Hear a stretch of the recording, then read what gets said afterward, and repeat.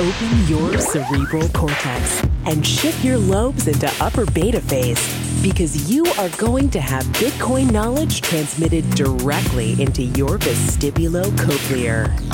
Your host at Bitcoin Knowledge is Trace Mayer, an early Bitcoin advocate since it cost $0.25, but this is not intended to be investment advice. A doctor of jurisprudence, but this is definitely not legal advice. And an investor in core cryptocurrency infrastructure, including Armory, BitPay, Kraken, and Mitagio, but this is not a recommendation of those services. Here, you get fed via direct mind download with pure and free Bitcoin knowledge. Welcome back to the Bitcoin Knowledge Podcast. We have with us Aaron Van Wirdum. He's the technical editor at the Bitcoin Magazine, where I used to be a general editor. And so we kind of have a little bit in common there. Welcome to the podcast, Aaron. Yeah, thanks for having me, Trace. So you have a background in history, studied freedom of speech and how communication structures and technologies impact our social structures and our political systems. And you're also a journalist in the Bitcoin space like myself.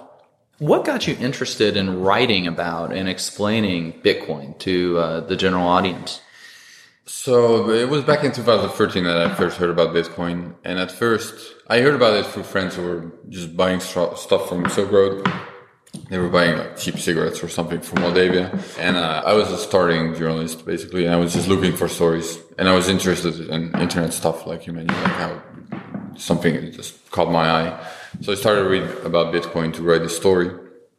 And the more I read about it, the more I became fascinated by this whole idea that this is actually a new type of money, a new way of doing money that basically blew my mind at the time. I hadn't really thought about money that much back in 2013. And the whole idea that you could do money differently, that was very interesting. So then I decided that one article wasn't going to cut it.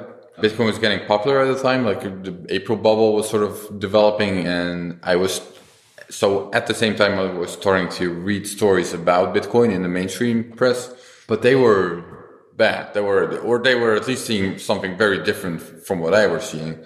Where my mind was blown, they just saw like a scam or a bubble, and with pretty weak arguments. So then I thought, okay, I'm just going to counter their arguments. I'm going to write a blog post series in Dutch at the time, sort of explaining why it's not a Ponzi scheme, why it's actually interesting, why this is something to keep an eye on, even if Bitcoin wouldn't be the one that would take over the world. At that time, I had only learned about it a couple of weeks or so, but I knew this was going to be, this was an interesting thing, and I wanted to explain it. So I started in Dutch, just that sort of articles, and then over time, I started writing in English for CoinDesk, Cointelegraph, and ultimately Bitcoin Magazine. So with your background in history and politics, focusing on freedom of speech, which is kind of a big issue for me. Yeah, you were a big free speech buff, or you still are, I guess. Yeah, but, and I suppose it comes, we had the free speech movement really was in Holland and then went up into England and then came over to America. So, I mean, that's kind of when you track the history of it with the University of Salmonaca and stuff. I mean, looking at that, like what part of Bitcoin's potential do you find most interesting in terms of this intersection with freedom of speech? I don't really see a strong intersection with freedom of speech, apart from the fact that Bitcoin in a way is freedom of speech. Like it's freedom of information, right? Like you're doing money as speech. It's all of a sudden becoming the same thing, which is interesting. Well, I mean, because we also have like, what about the ability to fund web servers, or even just having the information out there and being able to pay for it, right? When you aren't using centralized third parties. Because we saw like with WikiLeaks, for example, in the banking blockade, that they wielded the financial and monetary systems to silence freedom of speech. Yeah, that's a very good point. Yeah. I mean, the reason I didn't immediately connect it to is because they can still publish without this monetary instrument. It just, they wouldn't be getting any money for it. So, but it's still a very stifling thing if you can earn any money by what you're doing. But yeah, I would see the internet itself as a strong means for freedom of speech itself. Like that's what enables it. Bitcoin helps in these regards for sure. Yeah. But it's an interesting connection that I didn't immediately make. Yeah, so as a BTC journalist, how do you reconcile your opinion that Bitcoin's good and helpful with all of the negative news that we see from a lot of the more established journalist outlets that are in the field. Yeah. Like I said, this is why I got into writing about Bitcoin, because I was seeing this big disconnect between what I was seeing in the mainstream press and what I was seeing myself. I gave a talk about this recently. I think there's not one single reason why the press about Bitcoin is generally so negative. There's a lot of reasons. And I think it's not really because there's some kind of conspiracy against Bitcoin going on. It just has more to do with the nature of journalism and how journalists approach their subjects that has a negative influence. For example, well, one obvious thing is bad news sells. This is cases. It gets more clicks. Yeah, that's a very ingrained thing in human psyche where, over the course of evolution, it was very important to notice bad news. Like if there's a tiger in the bushes, it's very important to notice that because otherwise you're dead. While good news doesn't need the same level of attention immediately. So for clickbaity journalism we're heading to, especially because, so that's an important point. 20 years ago, people would still pay for their journalism, and then there was a bigger tendency to pay for quality. While now the journalists just get paid by clicks. So bad news will get clicks because it will sort of draw the attention of readers that want to see what's going on. They want to see if they're in some kind of danger. Bad news draws attention. That's one very obvious thing. But there's also the news cycle is generally focused on short-term stuff. Again, the news of the day is something that people will want to read, like what's going on today. While a bigger trend, it's more expensive to write these kinds of articles, to do the kind of research, to get this on paper, and it will generally not get the same level of immediate attention as the sort of news of the day. And I've found that in Bitcoin, this sort of short-term news of the day kind of stuff is much more often bad news. You've got your exchange hacks, you've got your price crashes, you've got negative stuff, while the longer-term trend of doing a new time of money, building a new protocol for the internet, which I think is a more interesting perspective, doesn't fit in the same news cycle as well. Yeah. So, looking at how history is repeated over time, what has happened in Bitcoin's past that might give us some insight into Bitcoin's future? And then also looking at that in the context of the larger cycles of history too. Yeah, so the most obvious, if I'll start with the larger cycles of history, the most notable or the most obvious, maybe in a way, I don't know if it's obvious, but the most notable comparison I see is with the printing press, like the Bitcoin and printing press. Like there's these things in human society that don't actually exist, but they exist because we all believe they exist. They're shared fictions. So a state is a good example of a shared fiction. It's sort of there because we all believe it's there. But also much smaller things like football club. The football club is there because we all believe it's there. Like they all wear the same jersey and that's why it's sort of a thing, but you can't actually define what makes it. Maybe this will insult people, I don't know, but or a religion, sort of a shared fiction that will, all wear the same clothes or eat the same stuff. And it exists because it exists in people's minds. Which I think is still a form of existence in a way. Like if we all act because we believe this thing is there, then it's sort of there. And so it's interesting if you have a new technology that kind of changes how these shared fictions can work or how they're defined. So religion, for example, before the printing press was really defined by the church. It was really a top-down kind of thing where the church and the state was also one thing. They sort of explained what the religion was and what people were supposed to do. And sometimes it meant people had to pay like special taxes to get in the afterlife or that sort of stuff. And then when the printing press came along, there was a different way to define the shared fiction by printing the Bible and having people read it.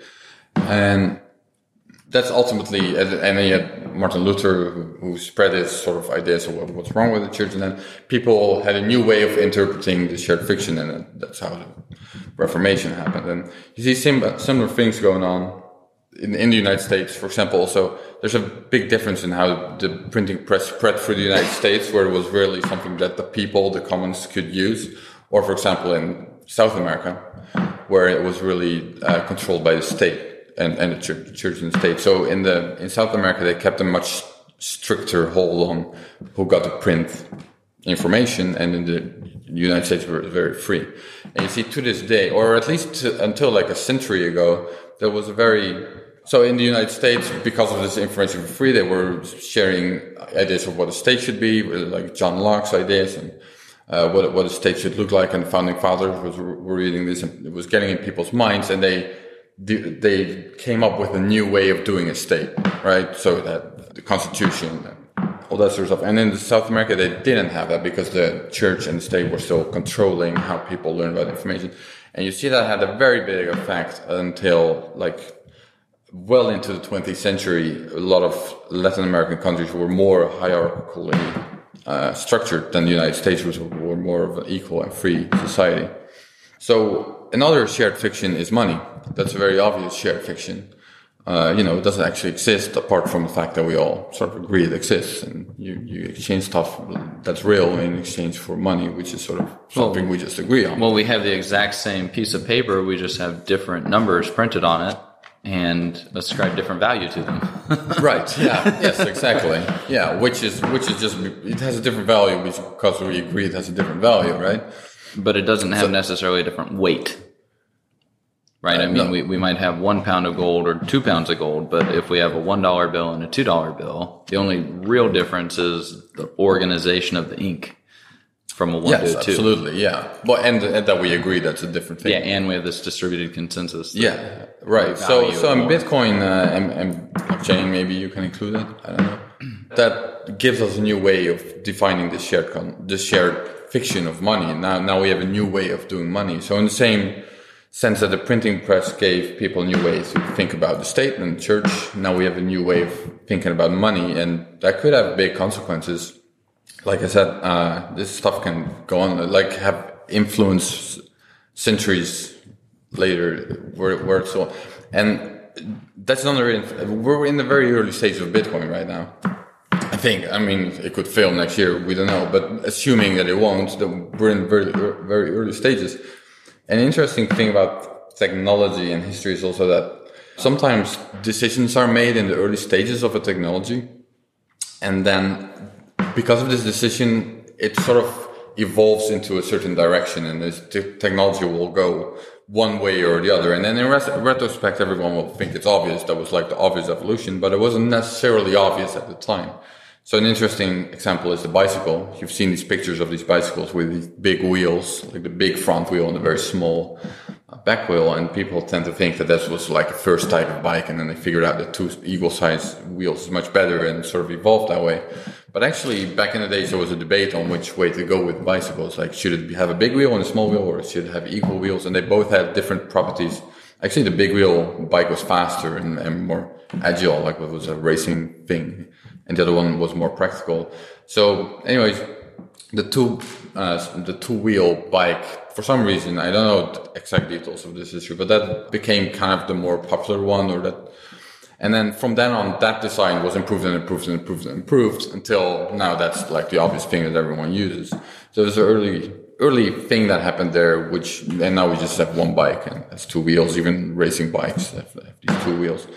And so for Bitcoin, it's interesting that if we assume that we're in very early stages right now, then you can also look at Bitcoin and decisions that are being made in Bitcoin that could have these kinds of consequences down the road.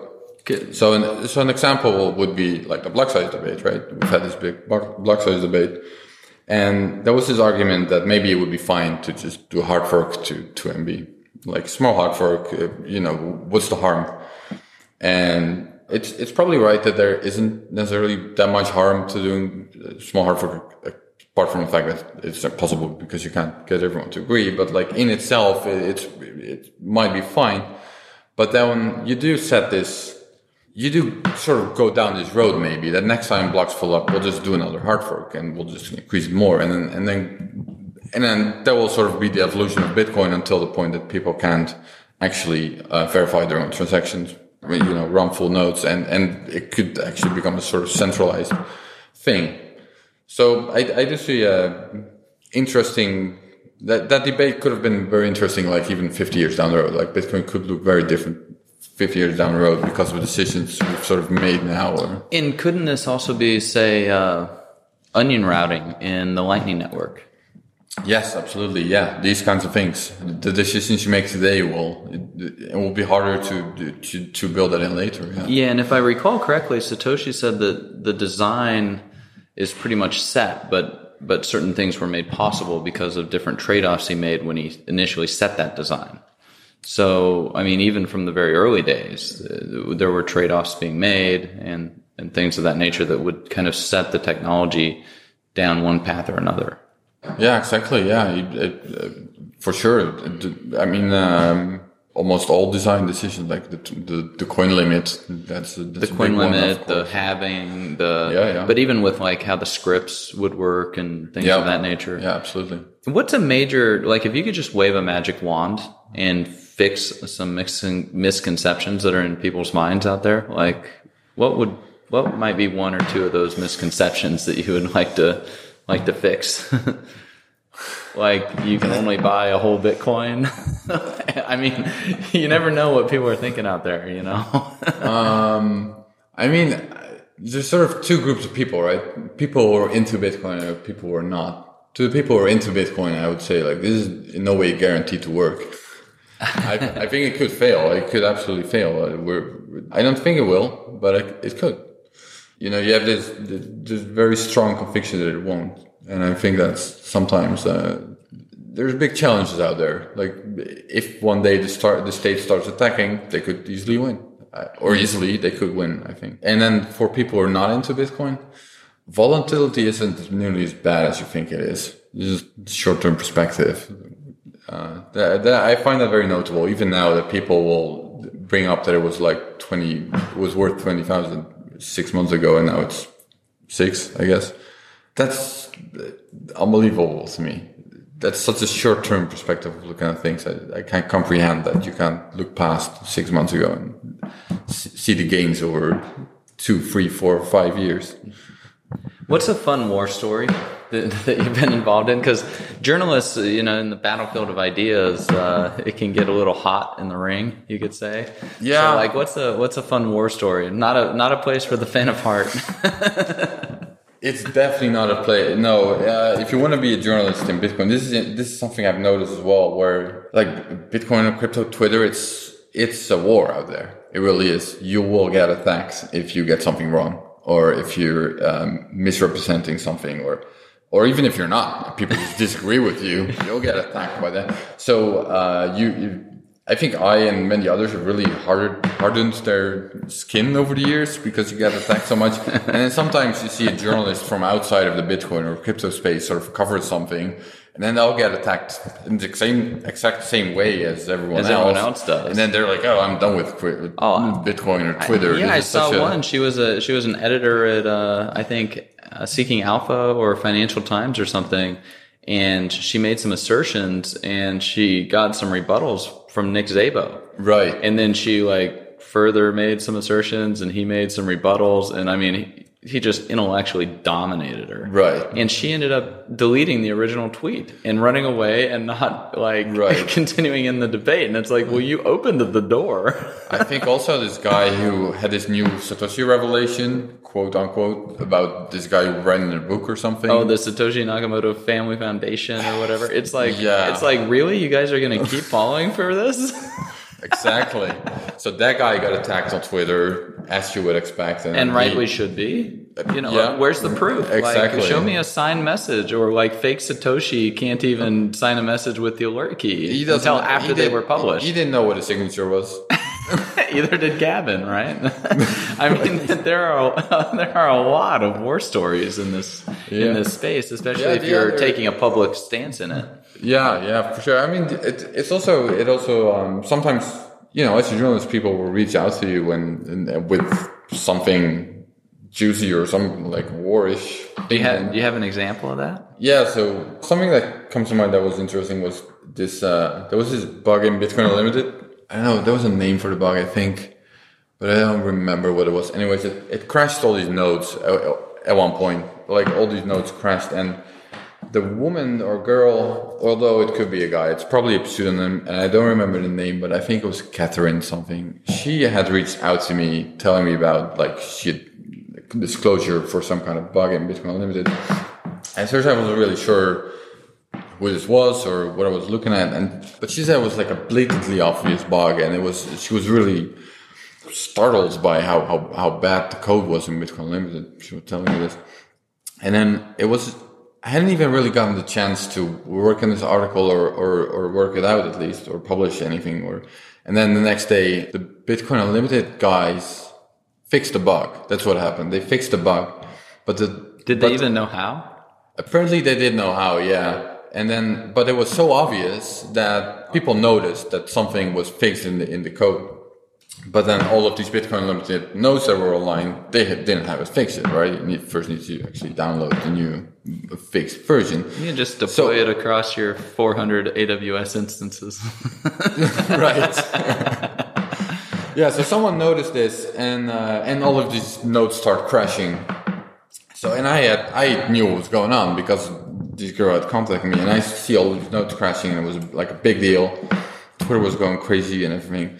And then I remember Roger Ver was claiming that the Bitcoin Unlimited guys found the bug. Well, I knew that it was actually the security researcher that reached out to them, and because they didn't fix it immediately, or it was even because he got a nasty response, or she wasn't happy with the response she got from Roger personally, that she reached out to me, and now he was sort of claiming that they found the bug and they were like such great developers. It was just taken abuse of. So then I tweeted that out. I tweeted some segments of the email, and then that blew up. So that was an interesting spectacle, at least from my perspective, where I see all of this madness going on and sort of knowing what's going on, and then I see Roger lying about it, or at least sort of twisting the truth. Yeah, I mean, it makes it very interesting in terms of what actually is the history. And, you know, we see revisionist history all over the place. I mean, right. Abraham Lincoln, he had drafted an arrest warrant for the Supreme Court of the United States. You know, he just hadn't acted on it. And yet he's heralded as like this champion of the Constitution, and yet he wants to arrest the head of one of the other branches of government. So, I mean, so what actually gets out there in history is very interesting in terms of like what ideology agenda is trying to be pushed. Yeah, for sure. Yeah, I mean, as you mentioned, I've studied history for a bit, and that's like a huge part of a historian's job to figure out, like to what extent could a king of the 1600s have meddled with the data that we're reading today? Like, how do we know it's true? Yeah, so I'm curious. You know, there are very few journalists in the Bitcoin or even the crypto sphere that I think can tell their nose from their sphincter. Besides yourself, do you have any others that you kind of can speak highly about in terms of following their work? Like other journalists?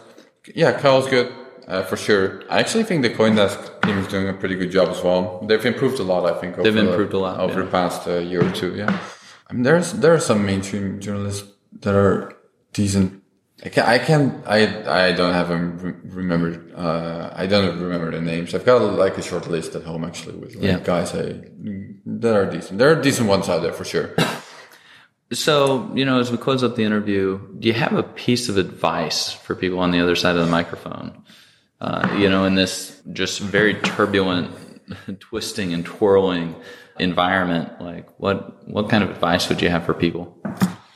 So I guess I'll sort of stick close to my journalist roots, and that's do your own research as much as possible. Like even journalists, even myself and all other journalists, we're doing our best, or at least I know I am. I can make mistakes too, and others can too, and don't take what anyone writes for gospel, not even if it's the New York Times, and not even if it's Bitcoin Magazine. Well, thank you so much. That's been very helpful. We've had Aaron Van Wirdum, technical editor at Bitcoin Magazine. Thanks so much for being with us. Yeah, thanks for having me. Be sure to get a copy of the free Bitcoin Guide at freebitcoinguide.com. Got a question or suggestion? Record your voice at bitcoin.kn. Don't be shy. To help the show, share Bitcoin.kn with friends, post about it on Reddit, and otherwise spam the interwebs. Your iTunes comments and 5-star reviews are very important to us. Please continue tuning in to the Bitcoin Knowledge Podcast, where we release interviews with the top people in the Bitcoin world. Now take some choline and let that Bitcoin knowledge consolidate.